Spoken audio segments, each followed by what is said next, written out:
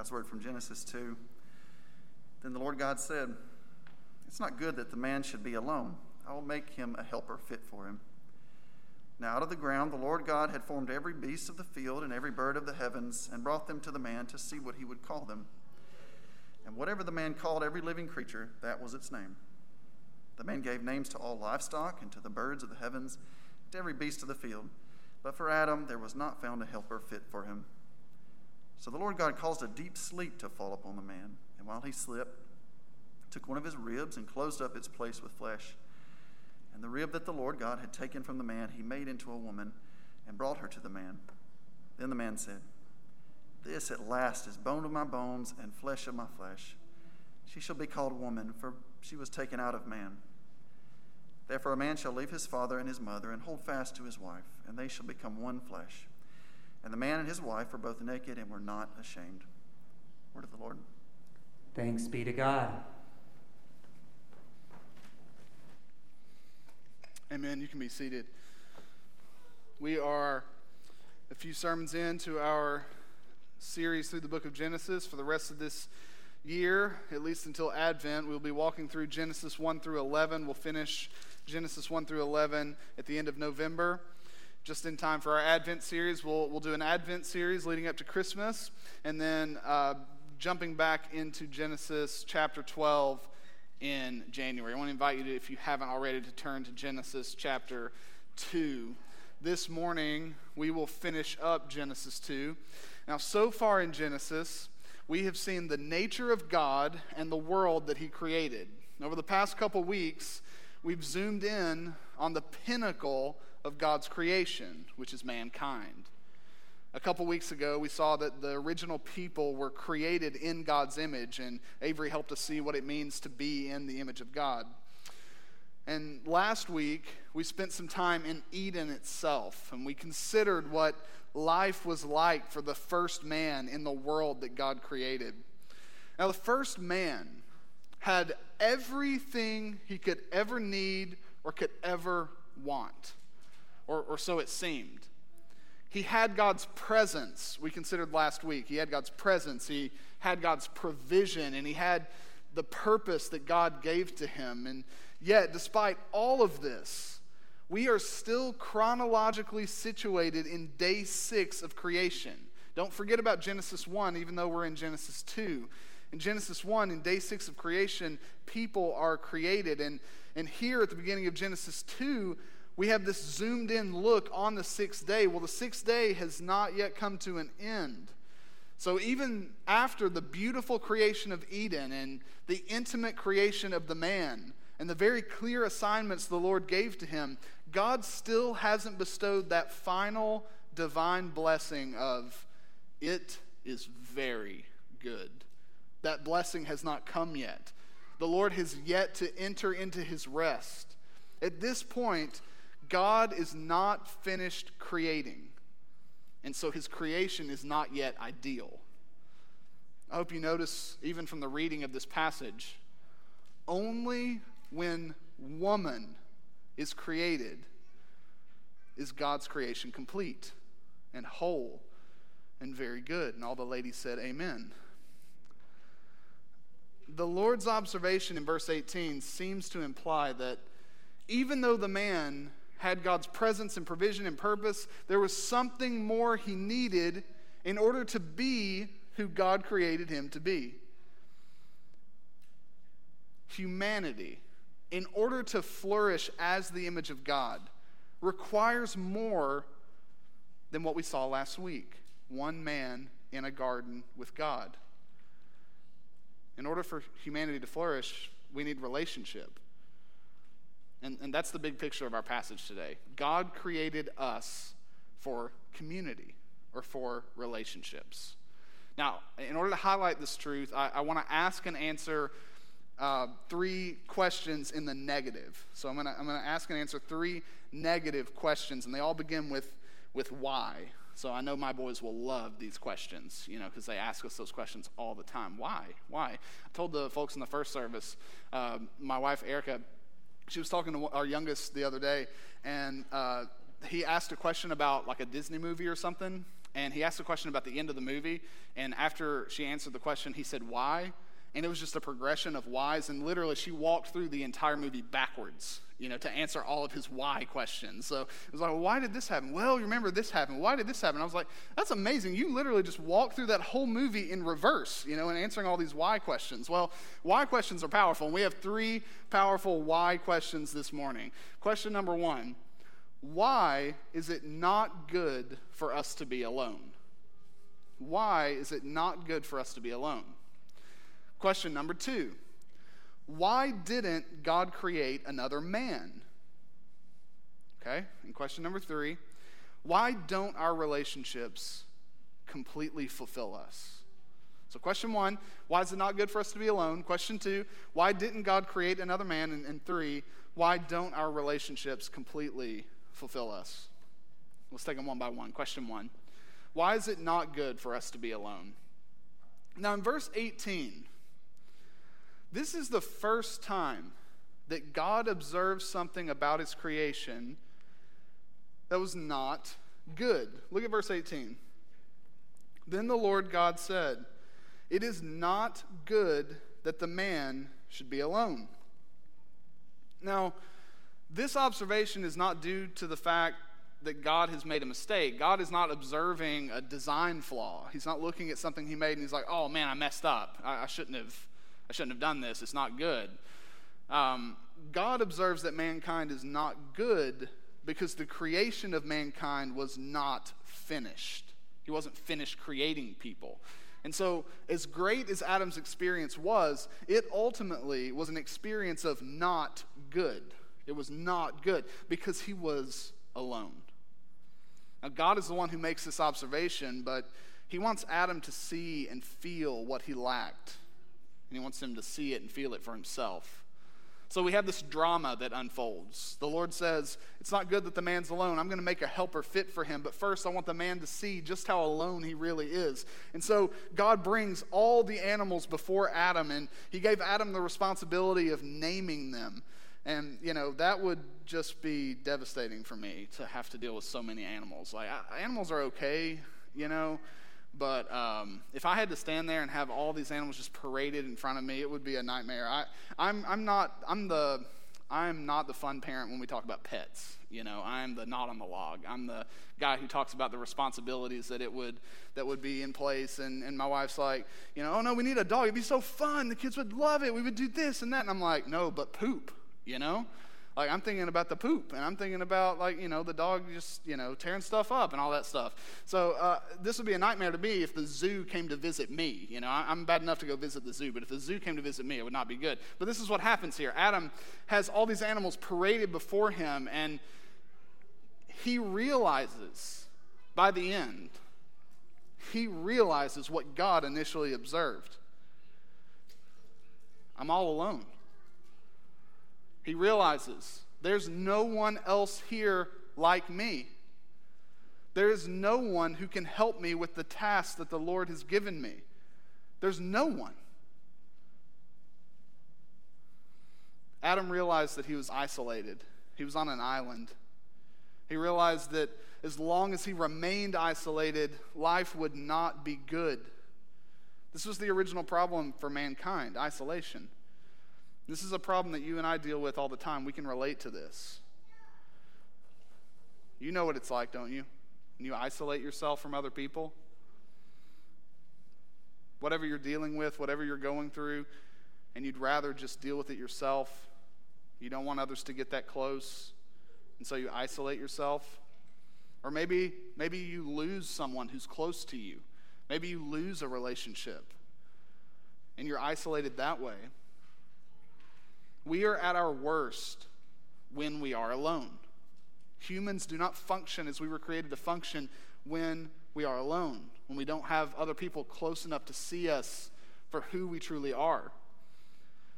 Now, here's what we're prone to do with this passage. When we hear this phrase, it is not good that the man should be alone. And then later, down in verse 24, we read about marriage.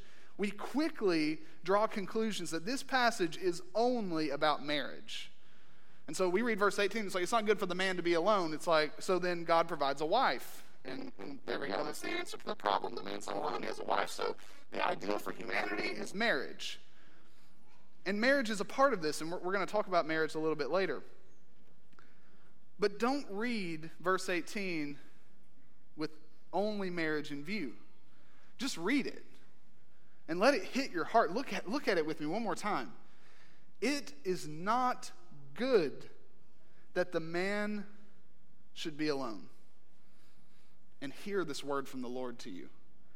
It is not good for you to be alone. If you feel alone right now, and you feel like something's not right, you're on the money with that feeling. It's not right. If you are considering withdrawing from people who are close to you and keeping them at arm's length, hear this warning from the Lord. It is not good for you to be alone. And context is so important here. I want you to consider this. Consider the verses that came before. As the Garden of Eden is described as this glorious place of bounty and provision from the Lord, where Adam is living and working and given purpose and meaning, and he's with God, and there's no sin and there's no suffering, and there's no one to impede his relationship with God. That's the place that he's in. Lonely Adam was not relationship-less. Adam was in a relationship with God. He was living in this wonderful place, and yet it wasn't enough. Something was missing. Even Eden wasn't paradise without human community. Now, what do we make of all this? We can't be satisfied until we live according to our created purpose. That's when you find real joy in life. You're living according to the purpose for which God created you. And I think we can understand this a little bit. If you have a gift or you have a talent, and something keeps you from using your gift or using your talent, you're just not the same person. You're grumpy. If you're someone who is a gifted singer and you love to sing, and you get sick, you get laryngitis, your throat's hurting, and you can't sing, you're not yourself. You're not doing what God made you to do. If you're someone who's very gifted with like woodworking, you break your hand, you're not the same. You're grumpier. It's the way it works. We were talking about runners. Any of you guys runners? You run, you exercise, stuff like that. If you hurt yourself, if you injure yourself, you're not able to run, you might be a little grumpier. And I feel that every time the elevator is not working and I have to take the stairs. I was created to take elevators, and not stairs. But whenever we do not live according to our created purpose, we can't be satisfied. There's something missing. Things aren't right. It's not good. Until our lives align with God's design, we will wrestle with discontent, even if we have plenty of other reasons to be content. And here's what you need to see here. Part of our created purpose is to live in relationship with other humans. We were made for relationship, not just with God, but with other people. God created Adam with desires for companionship and friendship and love. But at this very moment, before Eve is created, there are no appropriate counterparts for him to be in relationship with.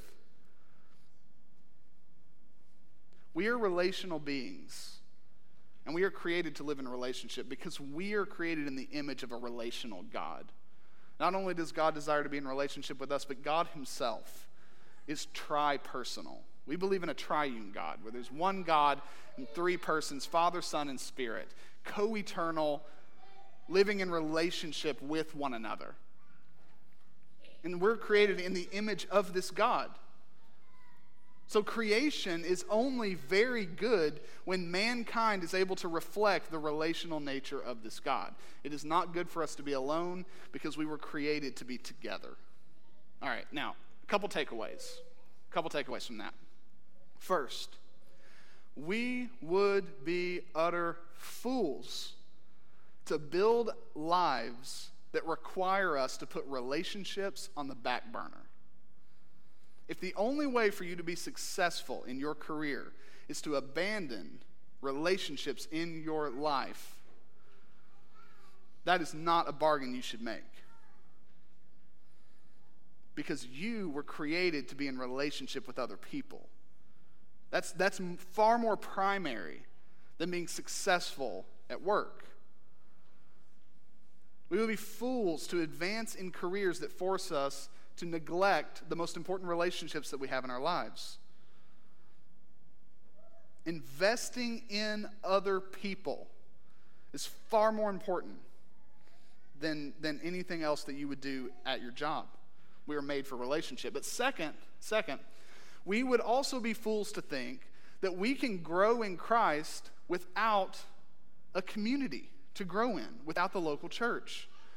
And, folks who are a little younger, Gen Z, millennials, kind of prone to think, I don't really need the church, I don't really need a community to grow because I can literally find the best teaching in the world online. You can find far better sermons than anyone you would hear in this place, with a 5-minute search on YouTube. Would not take you, probably not even that long, to find an amazing sermon. Sermon upon sermon upon sermon. You could grow in your knowledge. But you can't really grow in Christ if it's just you and a computer and a Bible. It doesn't work that way. You know why?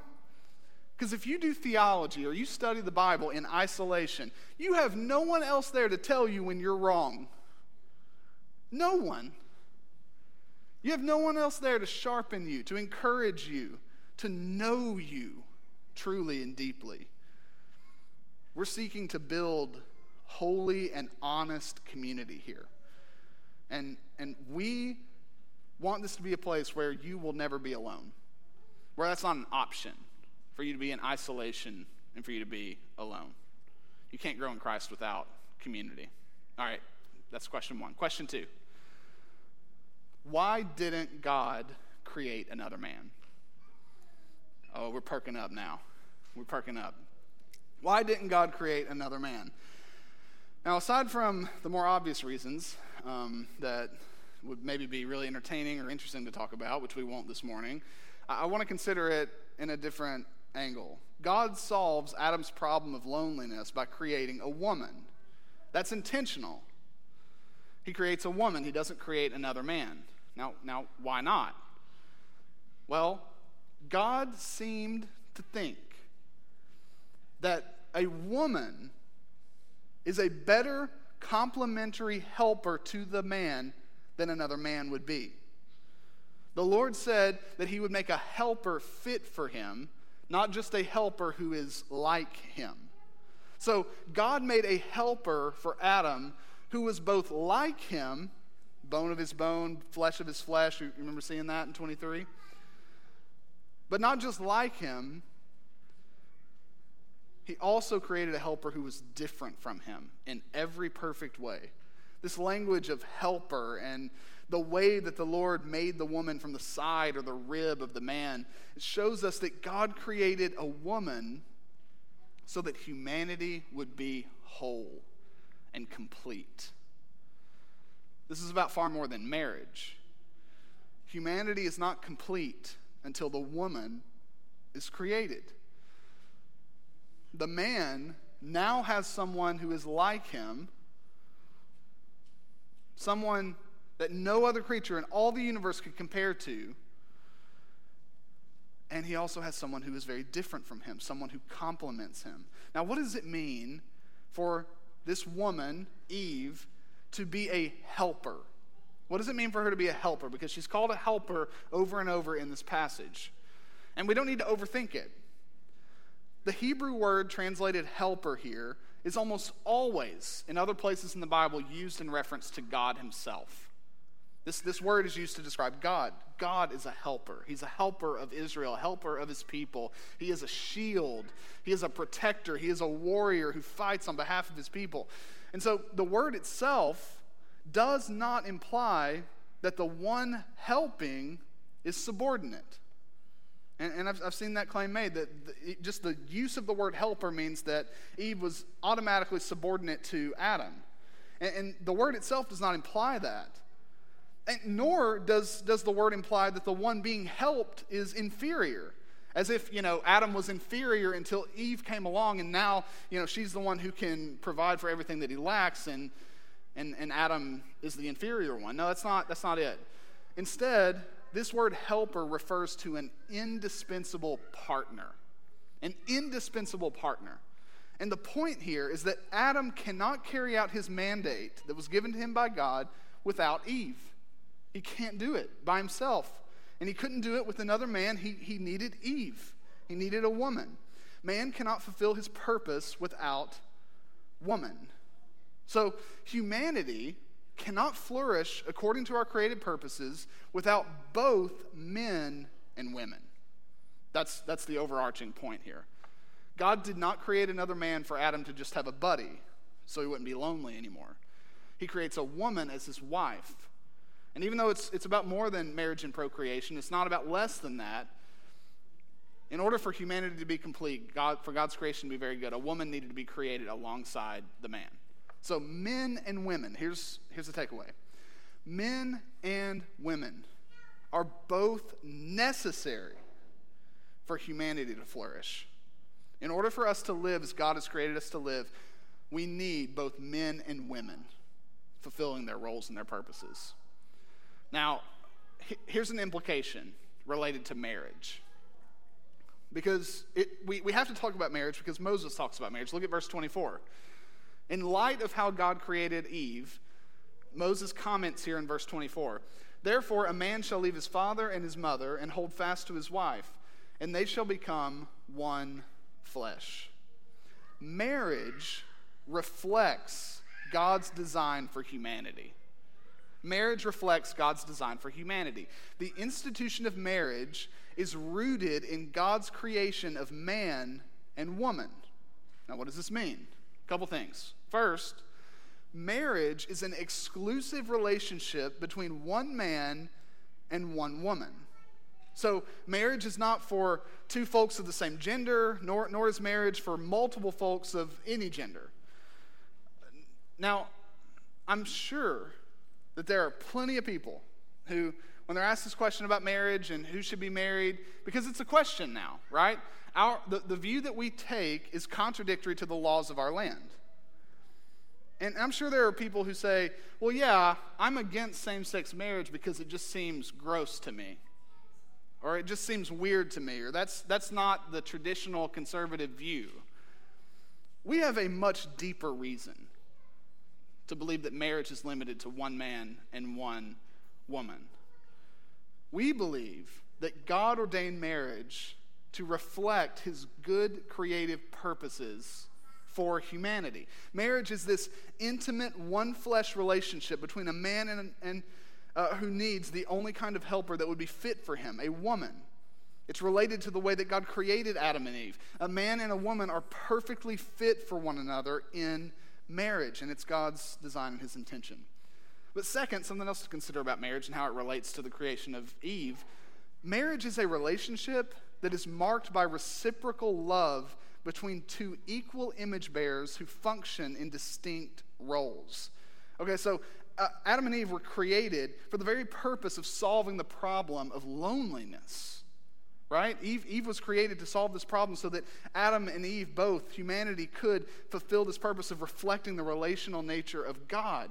And so that's what happens in marriage. In a marriage, a husband and a wife mutually love one another and serve one another. And they are equal in dignity and worth and value, even though it plays out in specific, distinct roles. Now, this isn't a sermon on Ephesians 5, so I'm not going to talk very much about roles in marriage.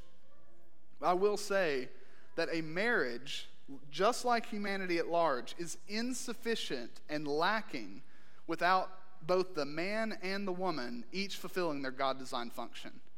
Just as Adam was incapable of fulfilling his mandate without the woman's help, so too a husband cannot fulfill his role without his wife's help. And it works the same way in the church. It works the same way in the church.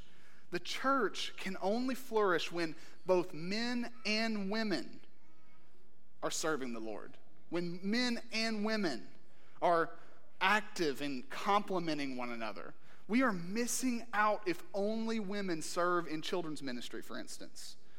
It's like, well, that's the stuff for the women. This is the stuff for the men. No.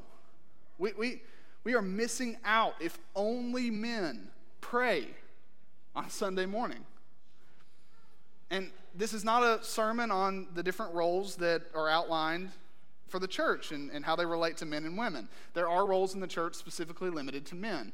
But the church cannot thrive without the presence and participation of both men and women. We are lacking if our church doesn't give space for both men and women to use their gifts to build us up. Because humanity, the church, and marriage, and other institutions, they are best when men and women are serving their purposes within them.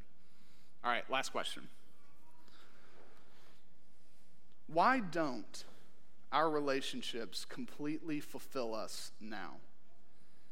All right, we're talking about relationships here. We've seen so far a lot of parallels from this situation in the Garden of Eden into our own lives. A lot we can relate to, right? We can relate to marriage. We can understand the problem of loneliness.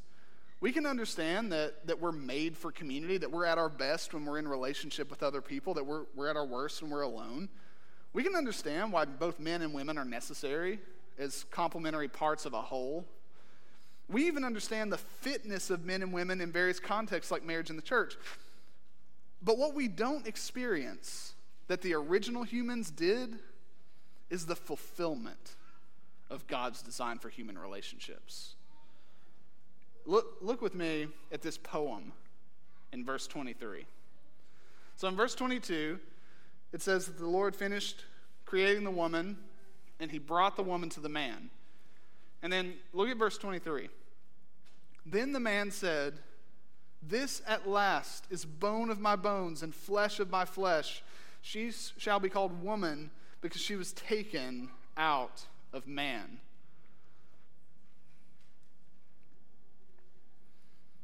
We feel the pain of loneliness in full. But we don't experience this kind of joy in relationships in full all the time. If you're in any kind of relationship, you know that. Every day isn't, "At last." Is that how you're greeted when you get home? You see your spouse, you see, "At last," you know?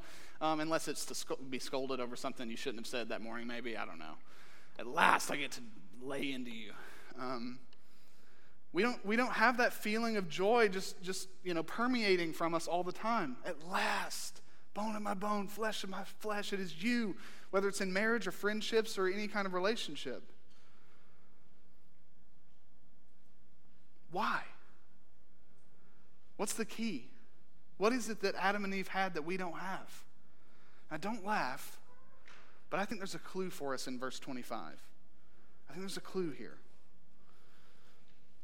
Verse 25, "And the man and his wife were both naked and were not ashamed."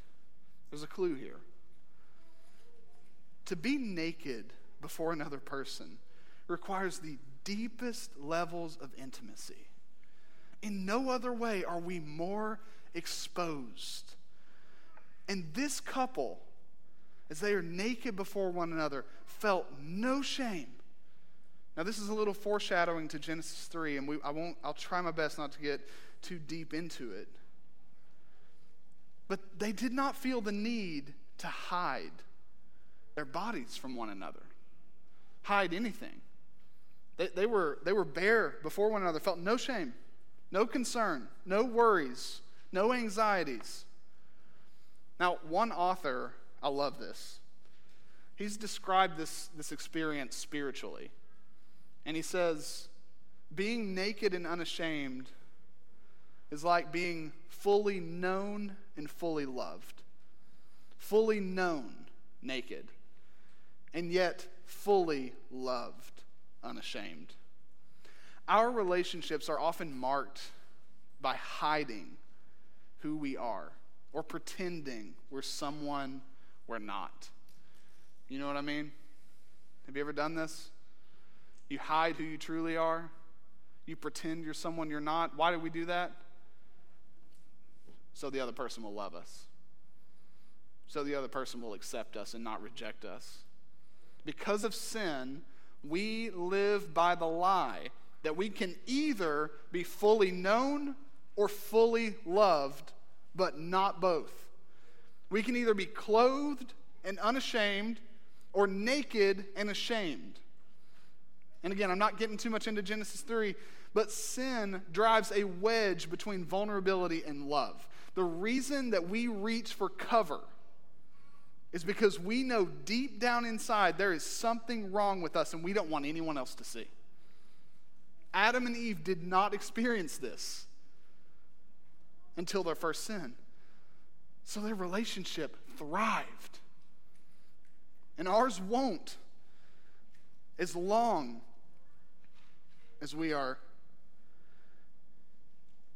naked and ashamed, or clothed and unashamed. And this is why we need Jesus. This is why we need Jesus. We know that we are messed up. And the fact that we do such a great job of hiding that from others shows just how aware we are of our flaws. And when we feel spiritually naked and ashamed, our inclination to run for cover is exactly right. But we often try to provide our own garments of skin. We often try to provide through good works or overcompensation in relationships cover for our sin. And we do need spiritual cover. And praise God that that's exactly what Jesus provides. On the cross, Jesus fully bore your shame. Jesus makes it possible for us to be fully known and fully loved. And Jesus, who fully knows us, does fully love us by bearing all of our sin in our place. When we are covered by the blood of Jesus, we no longer have to be ashamed. We are set free. We are set free to allow others to get near to us and to truly know us. We can know others for who they are, and we can love them because that's what Jesus does with us. We can be known by others and not fear losing their love because Jesus, who knows just how bad we are, even more than we do, his love for us is never going to go away. We were created for community, to live in a relationship with other humans. We can have this Edenic experience that Adam and Eve had once again if we would run to Jesus for cover and receive his love and dare to be known, not just by him, but by one another. I'm going to pray for us, and then we're going to move to the Lord's table and celebrate this cover that he provides through his blood.